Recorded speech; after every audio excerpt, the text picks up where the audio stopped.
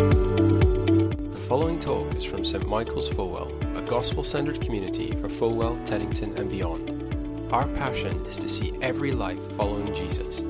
For more information, visit our website, stmichaelsfulwell.co.uk. Now, do pick up a Bible, and we're going to turn to John's Gospel.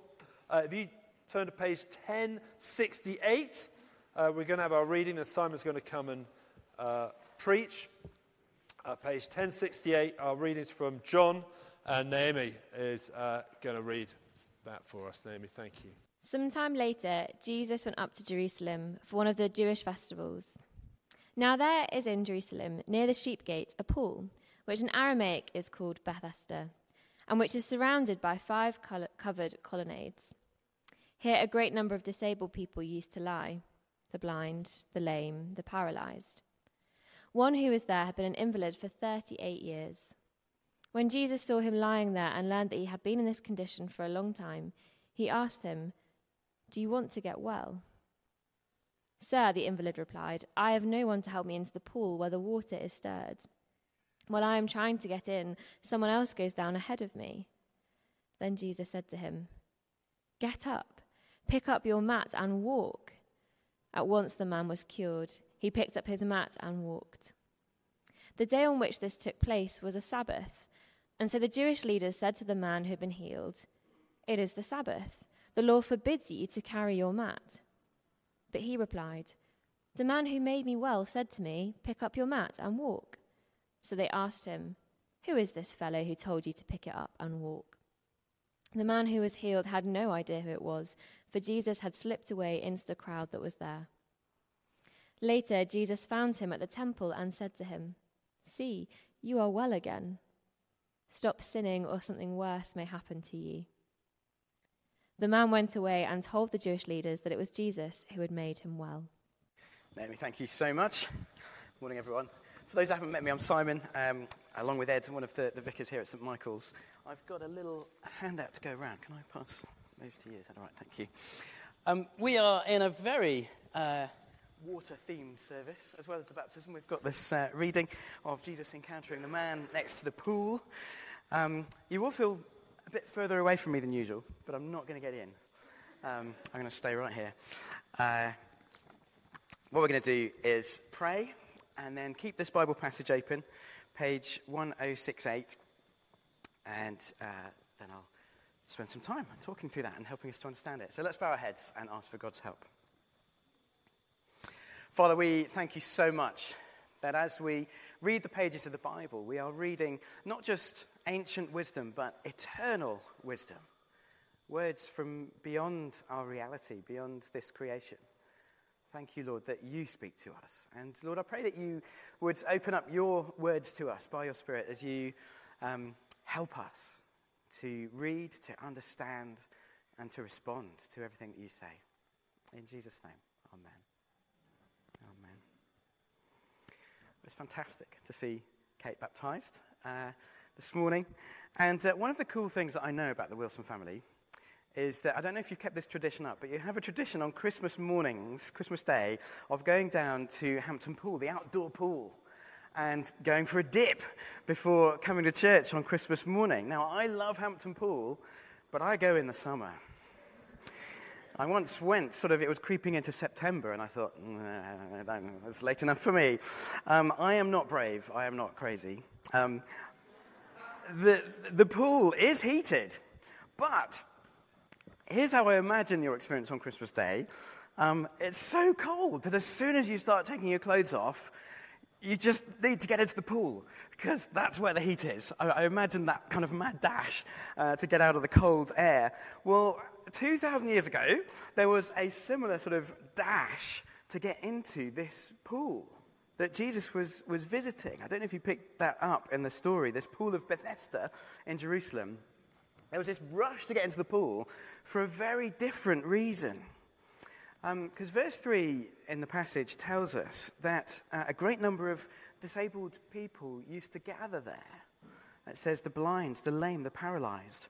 It was a kind of ancient spa pool. We'll see that in a minute. You'd go there to sort of have a bath and relax and feel better. But for some reason, this pool in particular had kind of gained a reputation for being a place you could go and be healed. And when the water was stirring, it says people would sort of rush down to the pool and try to be healed. There's a sort of explanation of that. If you look at the bottom of the page in your Bible, there's a little footnote about a verse that was actually added to the Bible after it was written. So that's why it's not in the main section. But it says, from time to time, an angel of the Lord would come down and stir the waters. The first one into the pool after each such disturbance would be cured of whatever disease they had. Now, look, that verse was not part of the Bible as it was written. It was added later, which is why it's in the footnote. But maybe it shows what people believed. That an angel came and stirred the water and then you could be healed if you were the first in. Or maybe it was just a sort of superstitious belief that had come up about a natural spring. Now, we'll come back to that because I want to tell you something about this pool, which is quite cool and interesting before we get to this encounter with Jesus. We can see a picture, hopefully, of the kind of pool that it would have been. Let's see if we can get this up. This is not the one. This, if you might be familiar, this is the one in Bath, the Roman spa in Bath. You can see the columns going all around. That's the kind of covered colonnade that there would have been. That's mentioned there in verse 2, surrounded by covered colonnades. Now, here's the problem. Back in the 1800s, a lot of scholars who were looking at the Bible, it became very fashionable for them to start saying, do you know what, the Bible is not reliable historically.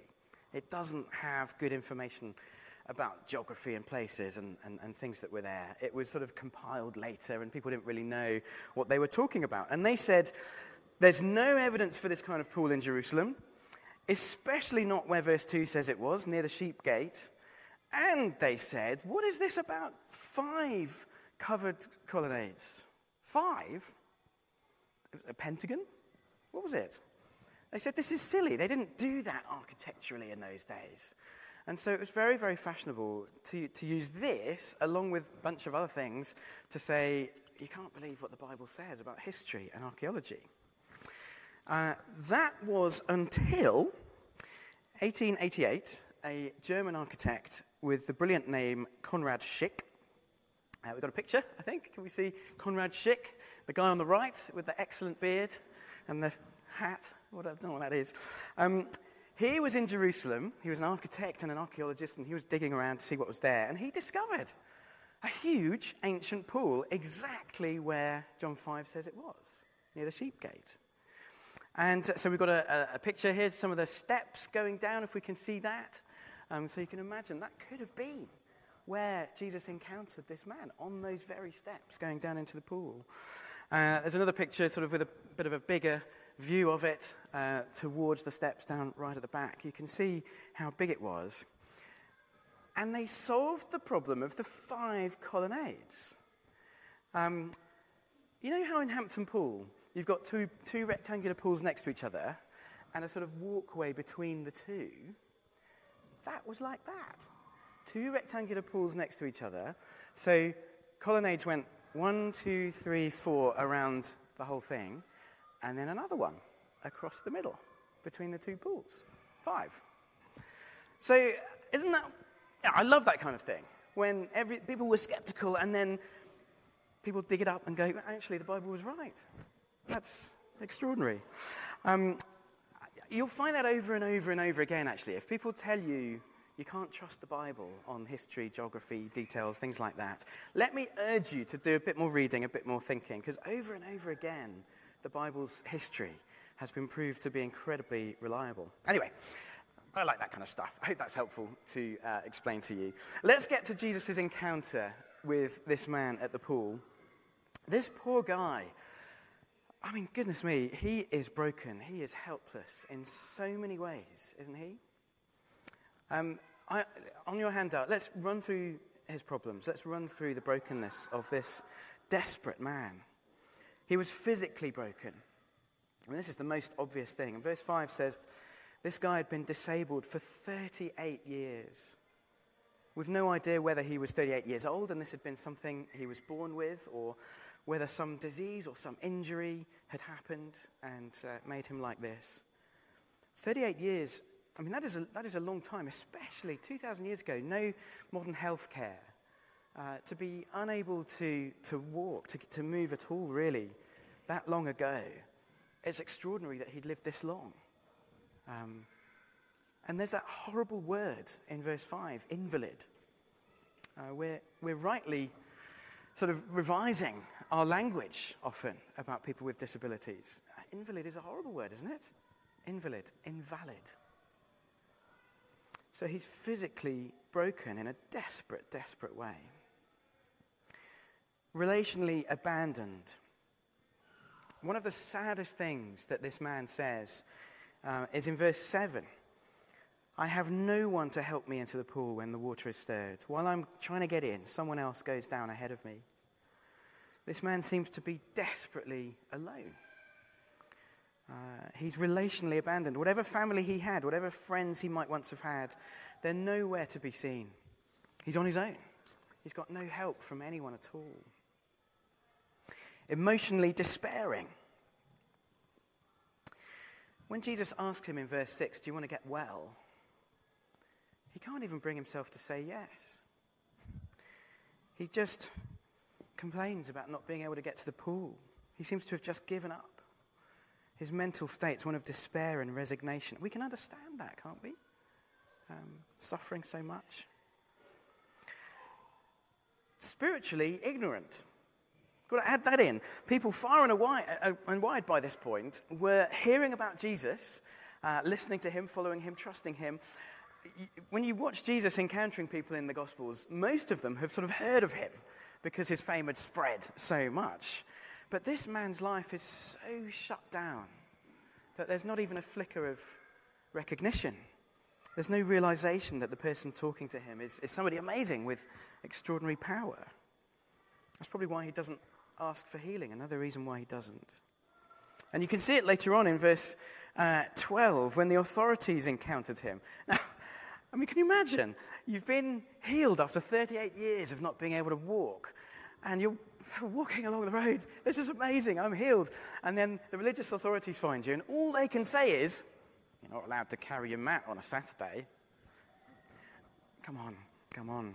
We'll talk about the Sabbath stuff next week because that conversation opens up in the rest of chapter 5. But he tells them in verse 13, he's got no idea who it was that healed him. So spiritually speaking, this man's got no idea about Jesus. He's clinging to this superstition about the pool. He's got no idea what he needs from Jesus. And then the last thing, inwardly sinful. At the end of the passage, Jesus identifies a need that is deeper than all of the others. I don't know if you felt slightly unsettled by the last thing Jesus says to him in verse 14. It says, later Jesus found him at the temple and said to him, see, you are well again. Stop sinning or something worse might happen to you. Which seems blunt. Seems to puncture the joy of the healing a little bit, doesn't it? I don't think Jesus is just being mean and threatening. I think Jesus is saying this out of compassion. He wants the guy to be healed on the inside, not just on the outside. But Jesus doesn't always say this kind of thing to people. A few chapters later, Jesus healed a blind man and said, neither this man nor his parents sinned that he was born blind. It's not saying he was sinless, but his sin was not this sort of key contributor to what happened. So maybe it was in this man's case, we don't know. But for this man by the pool, Jesus can see into his heart. He's concerned by what he sees. And we don't know what Jesus saw in this man's heart.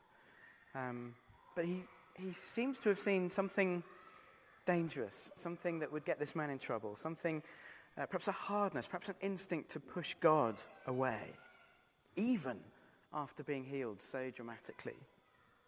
This man has some kind of sinful attitude that only Jesus can see, but it's there, and the man needs rescuing from that as well.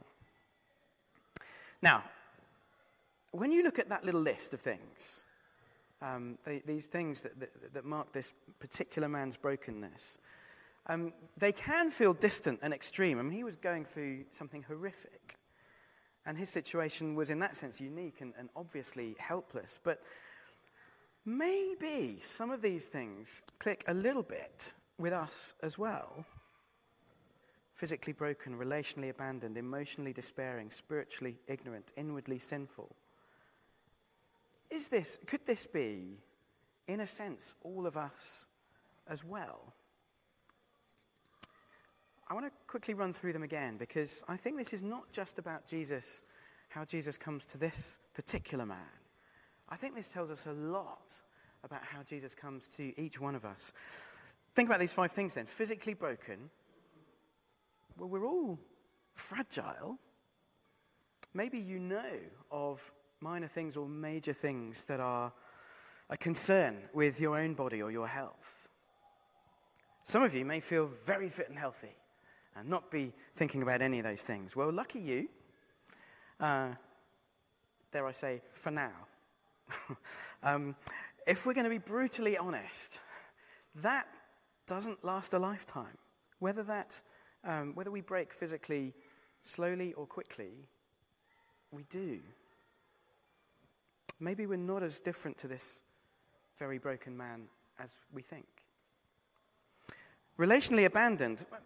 Maybe we've got great friends and family around us. Maybe not. It's unlikely that we're feeling as alone and as abandoned as this man was. And yet we've got to admit, look at the news, look at the internet, look at relationships in our world today. There is something badly broken about human relationships, isn't there?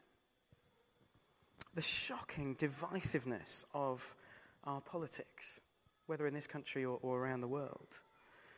The shocking sort of vitriol of online conversation.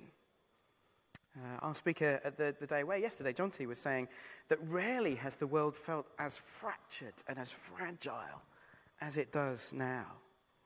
Friendship can be hard to come by and hard to maintain. Families struggle to stay together. The stats are not good. Our relationships, they're not what they should be. Relationally, we're also broken. Emotionally despairing. Again, there'll be a massive mix of experiences in this room. Some of us will have robust and optimistic characters. Others will not. And that will be a real struggle. But humanity today does seem to be walking into a kind of mental health crisis, doesn't it? As we look at the world again. A global population increasingly addicted to our screens.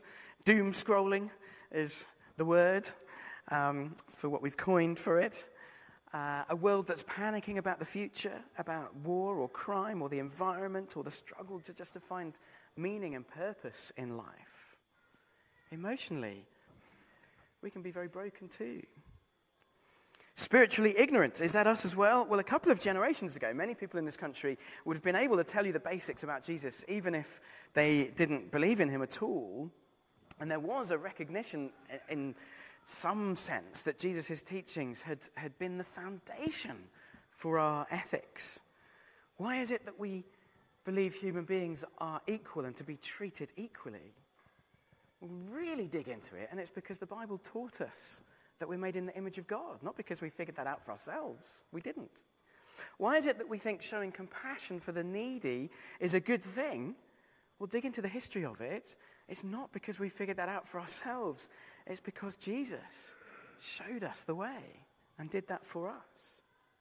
He gradually overturned the kind of status and power-hungry cultures that trod on the weak that went before him. There was perhaps an understanding a couple of generations ago that Christianity is fundamentally different from any other belief system out there, because it's not about what you and I can do to impress God and save ourselves. It's the opposite of that. It's what Jesus has done for us. And people a few generations ago sort of got that, but these things all seem to have been forgotten. Isn't Christianity just another religion like the others? There's nothing unique about it, is there? We've all figured out these ethics, haven't we? These things are being forgotten. Spiritual ignorance. And then inwardly sinful. This is, in many ways, the key thing. It sounds like the most offensive thing Jesus says in the passage, but it is what the Bible says is true of every single one of us. So by saying this to Jesus, he's not saying to this man, you're uniquely sinful. He's saying this, like everyone else, is a deep problem that you have. The whole story of the Bible is an account of how God made us, and then even though he deeply loves us and we find our greatest purpose in him and satisfaction in him because that's what we're made for, every single human being has walked away from him. That is the Bible's story of us and its diagnosis of all of our problems. In a sense, that is the big problem that underlies everything else. If you want to know what Jesus would say is your deepest problem, whatever your other problems are in life, it is this one thing, this thing called sin, where every single human being on the planet, me, you, everyone, has turned away from God.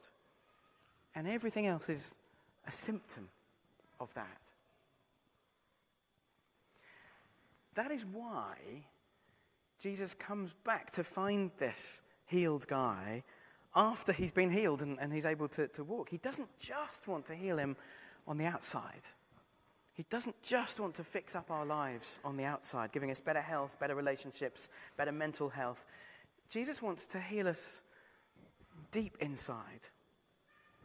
Save us from the deepest problem that every single one of us has. That is why he came. That is why Jesus died on the cross. That's what it's all about. Him enabling us to be brought back into relationship with God, forgiven and drawn back into eternal life and into God's kingdom forever. We can sometimes think Jesus is a sort of well-being option. There's a lot of well-being options in our world, aren't there? It's a massive industry offering well-being and wholeness to broken people, and some of it can be very, very helpful, dealing with the symptoms of brokenness. But it's tempting to think, if I can get enough help with my brokenness, if I can get enough medical care or therapy or relational guidance or life counseling or whatever it is I need for those symptoms, then I'll be all right. I'll get rid of my brokenness.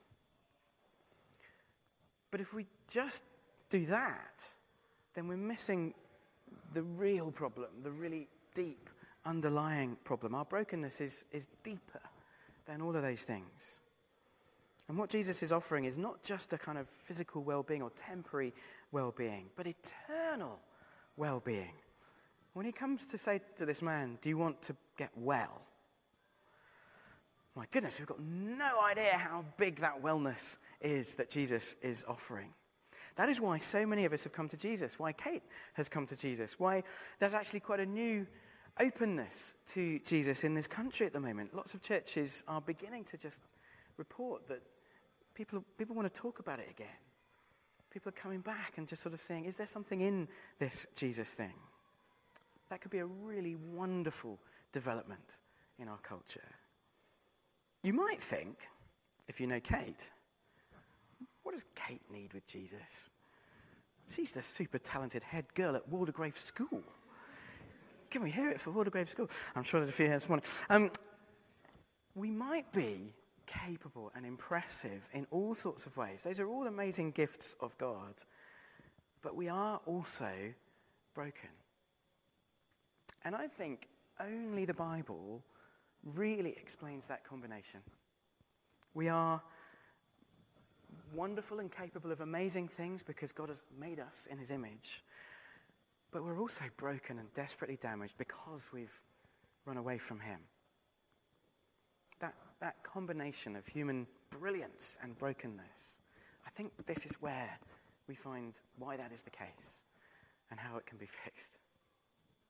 So in our last couple of minutes, I want to look at Jesus and how he responds to this broken man, because it shows how he responds to us as well. Three really quick things. I want us to see Jesus' compassion for this man, his initiative that he takes talking to this man, and his insight into this man's deepest needs. So Jesus' compassion. I mean, Jesus is just wonderfully drawn to this man. He seems particularly interested in the length of this man's suffering, particularly compassionate towards that. There's a lot of people at the pool. Jesus wants to talk to this guy. That's a lovely thing, isn't it? Jesus' compassion for the broken is mentioned again and again and again as you read the Gospels about him. And this is one of the really surprising and wonderful things about him. What would you think would happen if God becomes a human being and steps into this world? Would he not come to seek out the impressive people to recruit for his team, the gifted people, the people who make him look good? Jesus comes and goes to the weak and the poor and the broken and the needy and the people who might make him look bad. I was hearing the other day about somebody who said, "Why is the Bible so full of bad examples?" I don't know if you ever thought of that. You look for heroes in the Bible, you find Noah getting drunk and cursing his children, Abraham lying about his wife, Jacob cheating on his brother, David having killed somebody in order to cover up an affair, Peter denying that he knew Jesus, and on and on and on. And aren't these our spiritual heroes? What's going on? And this person said, surely the Bible should be full of great examples for us to follow and be like, and most of them seem to be terrible. And this person then had it explained to them that they'd completely missed the point of the Bible. The Bible isn't there, first and foremost, to set us an example, although it does do that as well. It's there to bring a rescue. Jesus came to bring a rescue. He's unlike anyone else in any other religious system. He's so much more than a teacher or a guru or a prophet. He's a savior. Jesus came to save. He didn't come to find the impressive ones amongst us and approve of those ones. He came with great compassion to save the lost.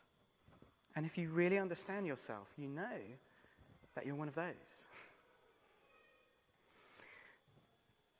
Now, if you've seen this morning how, despite appearances, despite the capable and self-sufficient fronts we might all express, we're actually very similar to this guy in his brokenness, then Jesus' compassion will feel like a wonderful thing, something we desperately need.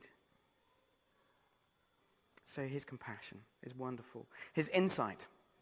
Jesus knew this man, as we've seen, not just on the outside, but on the inside. He could see the obvious problems. He could see the disability. He could see the despair. But Jesus didn't just want to deal with that because he knew what was underneath it all. Jesus knows this man, and he knows you. He knows me. I don't know if you ever thought about this. God can see all of your problems. God can see all of your thoughts. Not just what you do and say on the surface, but everything you think and feel within. God can see all of that. He knows all about your inner struggles, your insecurities, your joys, your sorrows. He knows your happiest thoughts and your darkest thoughts as well. He knows it all. He knows what you've never told anyone else. He knows your deepest problems and your deepest needs. Are you willing to listen to Jesus' insight about you? Because he knows us better than we know ourselves. I don't know if you think that's scary. Being known inside and out. Everything I've ever thought. Everything I've ever felt. That can feel really scary. But also wonderful if somebody really understands you. Really gets you in a way that no one else does. Gets you more than you get yourself. And still wants to pour out his love and compassion and his rescue on you. That's a wonderful thing. It does mean he knows the deepest problem of our heart, this sin, this pushing away of God, and he came to deal with it. So the final thing Jesus' compassion, his insight, Jesus' initiative. Did you notice this poor man at the pool? He never asked Jesus for anything. Didn't even figure out who Jesus was until long afterwards. The one thing he thought he needed was just somebody to give him a hand into the pool. And Jesus didn't even do that. The guy didn't need this magic water or non-magic water or whatever it was in that pool. He needed the water, metaphorically speaking, of Jesus. So Jesus took the initiative and asked the man what he needed without being asked. And he said, "Do you want to get well?" And is there a chance that Jesus is saying the same thing to you today? And maybe you've never thought about Jesus at all. Maybe you've never thought to ask anything of him. Maybe you've never seen why it'd be worth asking anything of Jesus. But that's okay, because Jesus takes the initiative. What if Jesus is asking every single one of us this morning, right now, do you want to be well? Do you want to get well? Not just the little things on the outside. Do you want Jesus to deal with your physical brokenness, relational abandonment, emotional despair, spiritual ignorance, inward sin? Jesus is asking you that, even if you're not asking him. Do you want Jesus to make you well? Not well just for a little while, not just well in just little ways, but well eternally, well forever in every possible sense. Because he stands ready to rescue you. He wants to. He's taken the initiative to send Jesus into the world to die for our sins. He's taken the initiative to put Bibles and churches all around the world so people can hear his invitation. And this message can go out to everyone. Do you want to get well? So do you? Are you willing for Jesus to speak to you and tell you about yourself and get involved in your life and show you how he can rescue you from the brokenness of this world for an eternity of well-being? He's ready to do that for every one of us if we're listening to him. His healing of this man on the outside proves that he can heal us in every sense. Come to Jesus with every bit of your brokenness, all of your needs, and the ones you didn't even know about. And he is the one who really understands. And he is the only one who can really, really help. So let's pray before the kids get too noisy. Let's pray. Father, we thank you so much for these amazing things about Jesus. Thank you so much for his compassion for the broken. Thank you so much for his insight into our lives, our real lives, the genuine things, the reality of our problems, the deepest things. And thank you, Lord, that you've taken this incredible initiative to send Jesus to die for us, to rescue us, to bring us back to where we belong in relationship with you forever. Lord, if we've never encountered these things, if we've never given much thought to these things, or if we've sort of prematurely written them off, I pray that you would give us time and space and motivation and inclination to really listen to Jesus, to come back, to hear more, to respond to him, and receive this incredible gift of everlasting well-being that he longs to lavish on us. In Jesus' name we pray. Amen.